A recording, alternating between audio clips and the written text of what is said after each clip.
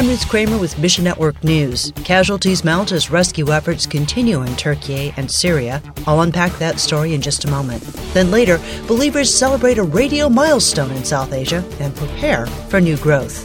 But our headline story, across 5 flattened and crumbled cities in Turkiye and Syria, the earthquake death toll is still rising. We know now, as of last press time, over 20,000 people have died from quake impact or frigid temperatures. Mike Bettino, COO of Global Catalytic Ministries, says they have 3 teams on the ground to provide rescue support and emergency aid.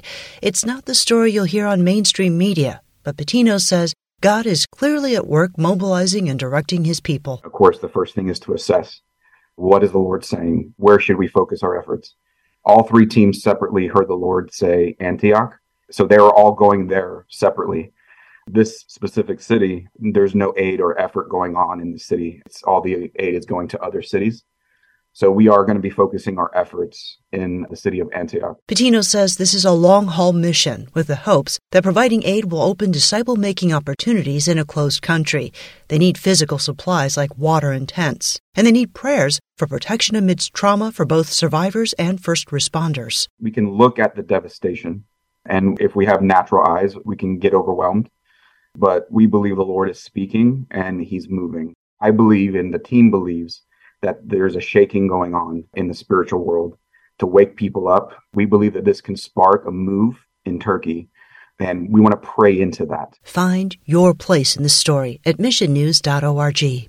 Elsewhere, monks called upon Hindu crowds in New Delhi, India, to stockpile weapons to kill Christians and Muslims. Several groups held meetings in Delhi last week, calling for violence against religious minorities. John Padiati of Bibles for the World says anti-conversion laws provide the perfect cover for persecution. This is a tactic that the pro-Hindutva forces are using to really try to attack the body of Christ in India. In the states where anti-conversion laws have been passed, we are seeing pro-Hindu forces attack churches, attack pastors, charge the pastors with induced conversion, as they call it. Persecution rose dramatically after Prime Minister Narendra Modi came to power 9 years ago.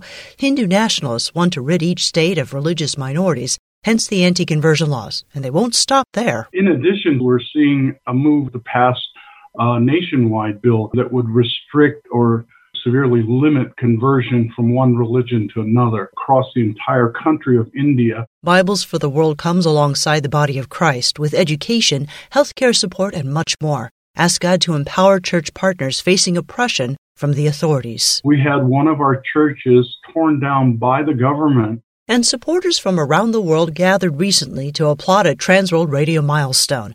45 years after its first radio broadcast, TWR India celebrates biblical content in 150 languages. More than 1,000 people attended the party, including TWR's Lauren Libby. It's rather inspiring to sit there and you look out across the audience, and I thought this is really the book of Revelations when it talks about every tongue, every nation coming together. And that's a microcosm of what it's going to be like when the Lord calls everyone into his presence. Other guests included local and regional partners, church leaders, donors, and representatives from the 150 language groups. To put biblical content into 150 languages is truly a landmark situation, and we had a big party. This achievement marks the halfway point for TWR India. There are over 300 languages spoken in the country. They're regional dialects, the main dialects of Hindi and Tamil and other large languages. Thanks for listening to Mission Network News, a service of One Way Ministries. We're listener-supported by people just like you. So by giving to Mission Network News, you enable us to keep the stories of God's kingdom coming. So join us here on Facebook, Twitter, or Instagram. You can also find us on Alexa, iTunes, or TWR360. And together, the Great Commission happens. Look for links at missionnews.org. That's missionnews.org. I'm Ruth Kramer.